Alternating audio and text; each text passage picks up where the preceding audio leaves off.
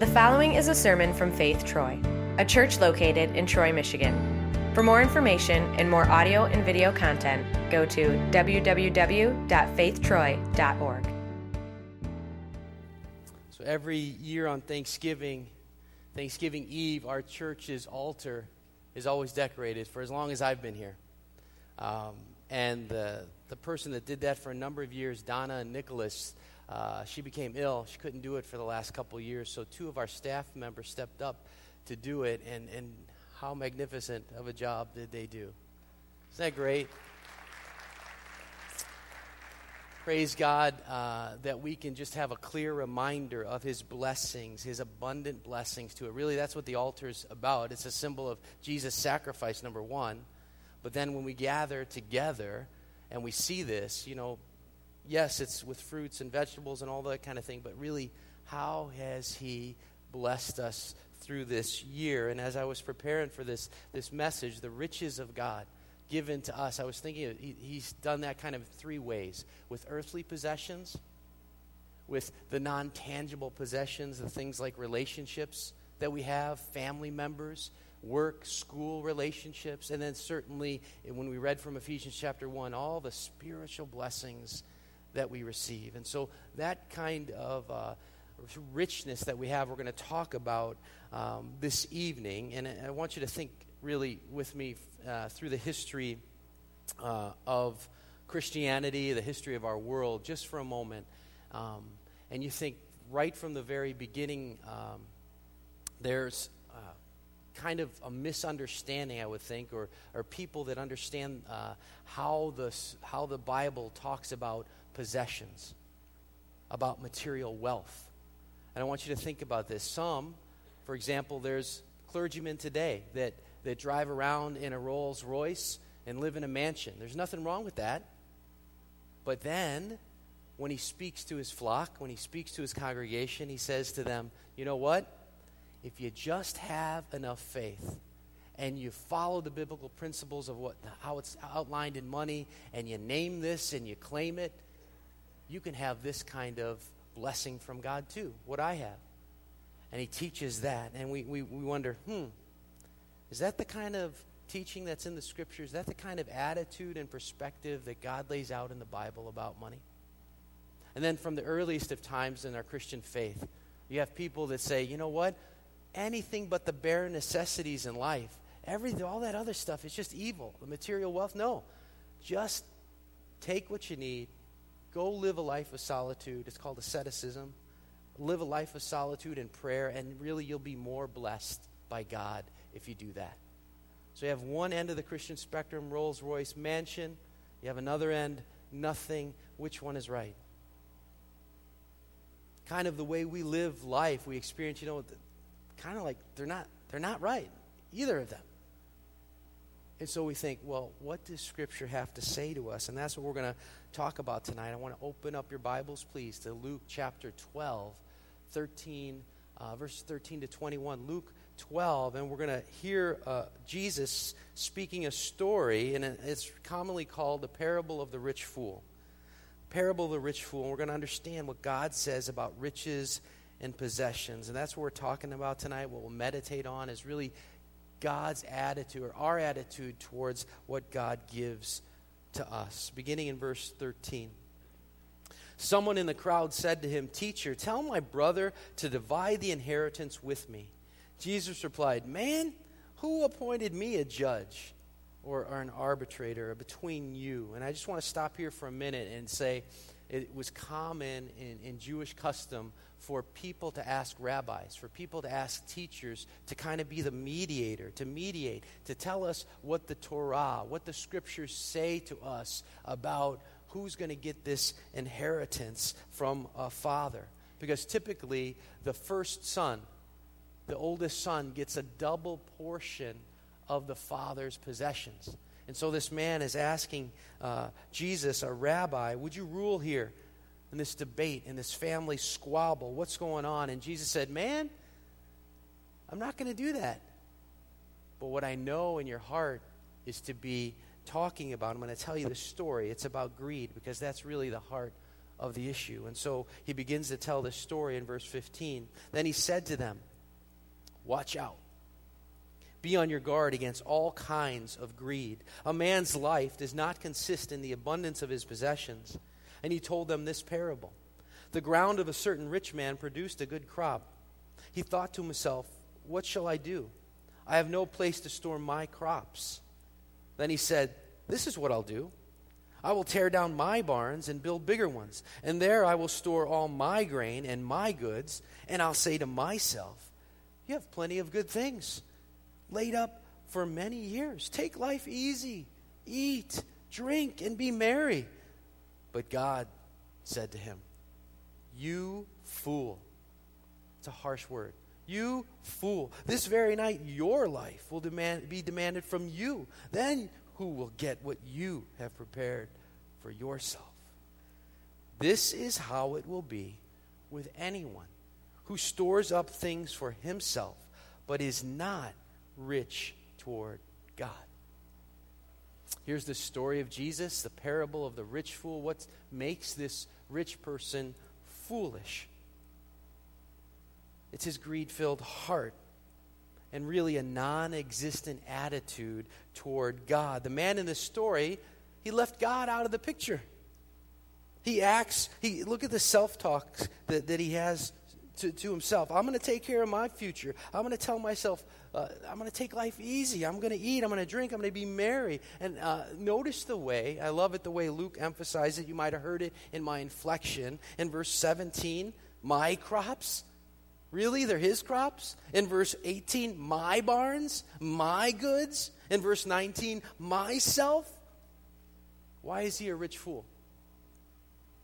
Because he says to himself, "I've laid up plenty for myself." He's essentially patting himself on the back. "Good job. That's a great plan. How wise it is that I came up with it myself." And what tragedy it is that he leaves God out of the equation. I mean, he doesn't even ask for God's blessing or wisdom. He doesn't ask for any family members or any friends to help him out here. What should I do here? He's completely alone in his decision. And he speaks only to himself and thinks to himself. And you know what? That's a scary position to be in. Because what do we know about ourselves and our hearts?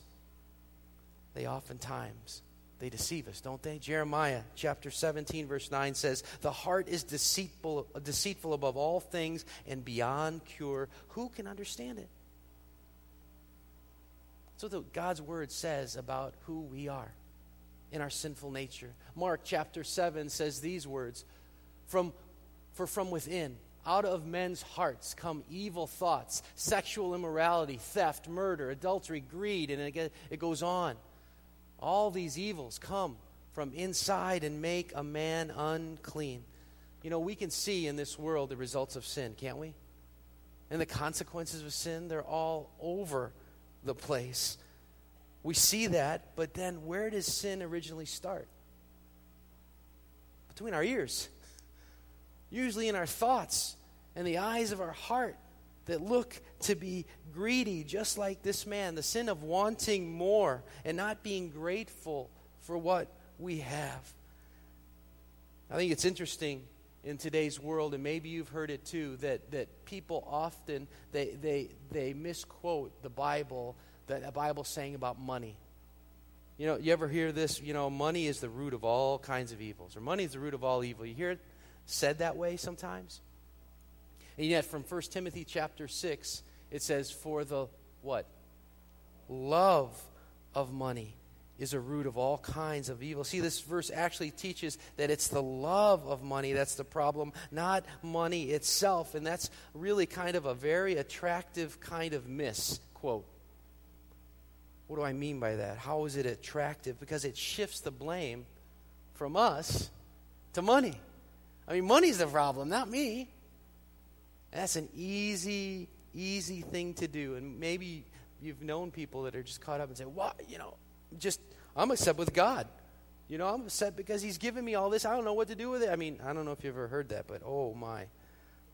We can be poor, innocent victims then of possessions and wealth. And then the Gospel of Luke, not just in Luke 12 here, but then in Luke 16 and in Luke 18, it gives to us Jesus teaching a little bit more about possessions and wealth. Look at Luke 16 up on the screen. It's a parable of the shrewd manager. In verses 10 and 11, it says, "Whoever can be trusted with very little can also be trusted with much. And whoever is dishonest with very little will also be dishonest with much. So if you have not been trustworthy in handling worldly wealth, who will trust you with true riches?" And Jesus went on to say then, you can't serve two masters. You can't serve both God and money. And in Luke 18, he tells this story about this rich young man who says, hey, how can I inherit salvation? And in Luke 18, Jesus says, you know what? Sell everything you have. Give it to the poor. Just give it away. And you're going to have treasure in heaven, and then follow me. And this young ruler goes away very just sad because he couldn't do it. And then Jesus' words, how hard it is for the rich to enter the kingdom of God. Indeed, it's easier for a camel to go through the eye of a needle than for a rich man to enter the kingdom of God. So Luke, as a writer, tells Jesus stories about wealth and possessions and our attitude towards them. And so back in our story, the parable of the rich fool, verse 21, go ahead and look at that. Luke 12:21. How does Jesus contrast this storing up for ourselves, the storing up for themselves? Do you see it? What's the other option that Jesus offers here? Being rich toward God. Being rich toward God. What does that mean? Have you ever thought about how do you become rich toward God? What do you do there? How do we do that? Well, being rich toward God means being close to Him. Being grateful for the abundance of spiritual blessings that we have. Not just the earthly possessions, not just the non-tangible family relations we have, but also all the spiritual blessings that God gives to us. Now, I know that we have some guests in town. We have some children in those seats, and so I want to do a bit of a children's message here. It's going to be very short, very sweet. I asked a girl to come up here. Her name's Bryn Wagner. So, Bryn, why don't you come up, and we're going to do this little activity, just kind of talking about what's it mean that to be rich toward God. And right in my hand, Bryn, you see I have a 1981 quarter. See that, just in case there's other quarters back here on this altar. All right?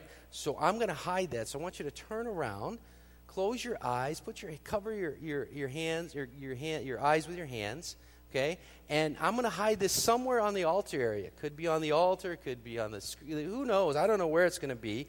And when I say open and go find it, I'm going to tell you if you're hot or cold or frozen or, whatever. You know the game, right?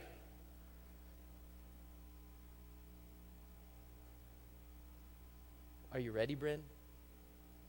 Go find it. Tell you if you're hot and cold. Go ahead. Where do you think you could be?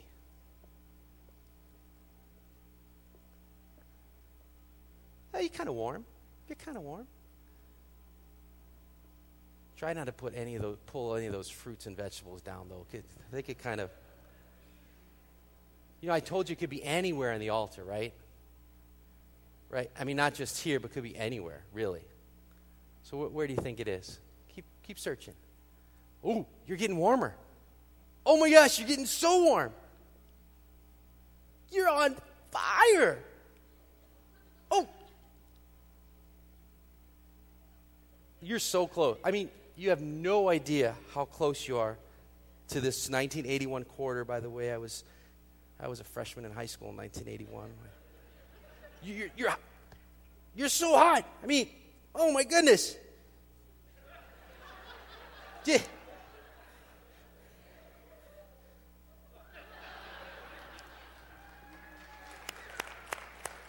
Thank you. You can keep the quarter. Thank you. You're welcome. Happy Thanksgiving. Rich man I am. Whew. Simple game. You guys probably have played it with your kids, your grandkids, whatever, but here it is. How do you become rich toward God?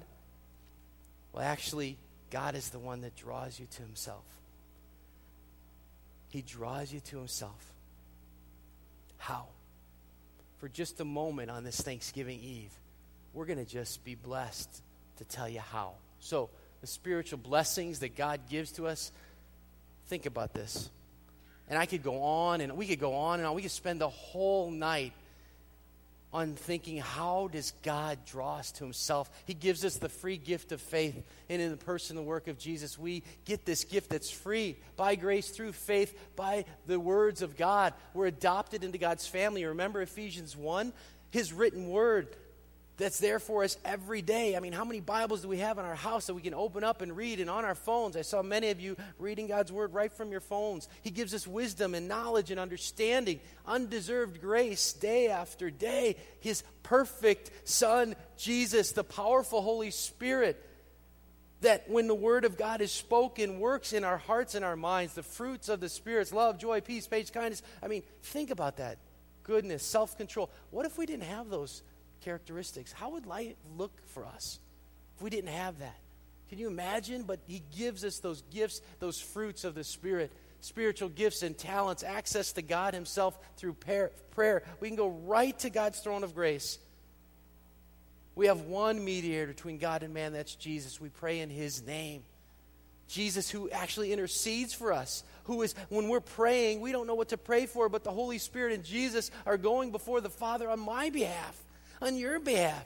So when I'm praying, and I don't know what I'm praying for, when I'm flubbing up in words, when I'm preaching like this, Jesus and the Holy Spirit, they're all working because God's word is open for us. We're part of this family of God and this community. I look out at every single one of you, and we do life together. We cry together. We laugh together. We work together. We serve together. This family of God, angels, his holy angels to watch over us. This sanctification process, this being made holy more and more because of God's Spirit. I mean, are those spiritual blessings or what? Amen? We have these in our possession, is incredible. And so when we play this hot and cold game, I just want you to have that image of how do we become rich toward God? Well, first, he's rich toward us. He draws us to himself. And every time that we come to church, we're in a Bible study, when you do personal devotion, we're reminded of these blessings. And then we become rich toward him in prayer and praise and thanksgiving. How do we become rich toward God? We use all the gifts that he has for us, and we give him thanks. And we give him praise. And we share that gift with others. We're reminded of that every time we come into worship. And I just want you to think about, Luke wrote this gospel, but he wrote another book. What was that book? The book of Acts, this compendium, the second book. And in book of Acts, chapter 2, the very first Christians, I think they learned these parables and lessons of Jesus. Why do I say that? Acts chapter 2, verse 44, all the believers were together and had everything in common. Selling their possessions and goods they gave to anyone as he had need, praising God and enjoying the favor of all the people. And what did the Lord do? Added to their number daily those who were being saved. Do you think those first Christians understood the parable of Jesus? The parables of Jesus? Acts chapter 4, verse 32, all the believers were one in heart and mind. No one claimed that they had any of his possessions was his own, but they shared everything they had. Is that incredible? Is that spectacular? I mean, wow. That's the kind of Christian living that happens, and that's the example we get to read about in the Scripture. It leaves a lasting impression, Jesus' words does, and I hope it does in your hearts and mind when you're reminded of that, so that we might be rich towards God. Now, I don't want to boast about Faith Lutheran Church, but I do want to boast in the Lord and what he does through us. As you look at these bags in front of the altar there, they serve a purpose for our food pantry. This food pantry that we have for members of our church who, when there's a financial need, when they go through rough times, it's for them. And when it's not, then it goes to friends of members and family in the community. And so this past year, 125 families a month are served. 1,400 families a year. 3,553 pounds of food per month, 42,396 per year. This is from Jim Priest, who runs the food ministry, and all his volunteers. And by the way, at the end of the service, we'd love to have your help with these bags. Take them to the back, and then we're going to go to the maintenance building and put that and fill the food bank. And your offerings above and beyond the tithes that we have go to thousands and thousands of dollars that we collect every year to make this happen. I'm taking, as Pastor Joe prayed, a truckload of food to the UP on Monday. And we're going to give them hygiene items and 150 pairs of boots and all kinds of stuff that we collected in this past month. Just a blessing. I mean, praise God. Isn't that great that we get to do that? And it's Him working through us and each one of you. And it's really just an awesome thing that I can be the deliverer of God's love and then see how He works and report back to you, being rich toward God. That's an attitude and that's a perspective that God has for us to use the blessings that He gives. And one of those blessings is this, that when we come to church, we acknowledge our sin before Him. We have the gift of repentance given to us through the Holy Spirit. He's faithful when I'm faithless. When I'm a sinner, He forgives my sin. And you can acknowledge that in prayer and come in here before and just thanking God in Christ alone. All the songs we sing point toward that we're close to Him. Being rich toward God means being grateful, being close to Him, being rich toward God, knowing this from 2 Corinthians chapter 8, verse 9. For you know the grace of our Lord Jesus Christ, that though He was rich, yet for your sakes He became poor, so that you through His poverty might become rich. Isn't that a good verse? Brothers and sisters in Christ, there's so much to be thankful for this Thanksgiving. When you gather with family, when you gather with friends, if people who aren't believers in Jesus are with you, would you pray about sharing the riches of God's mercy and grace with them? Would you tell them how much God loves us, that He sent His Son Jesus to die for our sins and to rise again from the dead as you live life, as you do life in this world? And I think you would agree with me that Christians have more reason to give thanks than any other person in the world. We do. We have a Savior in Jesus. We have the sure promise of eternal life. We have peace with God. And isn't this a true fact? That Christians are the only ones who can properly give thanks. We are. Because we know from whom we receive all the blessings. The one and only true God, Father, Son, and Holy Spirit. He is the one that richly blesses us. Only Christians are children of God. And that's good news, and that's bad news, isn't it? I mean, because we live in a world of 7 billion people, 2 billion confess to be Christians, 5 billion don't know that. And so as Christians, we are able to acknowledge, yes, is there greed in our hearts sometimes? Absolutely. We confess that to Him, we receive forgiveness and say, and Jesus says to you, your sins are forgiven. And now receive my mercy and my grace to you. Be close to me. Be rich toward me. How do we do that? In praise and thanksgiving and in song. And we're going to do that as we close tonight.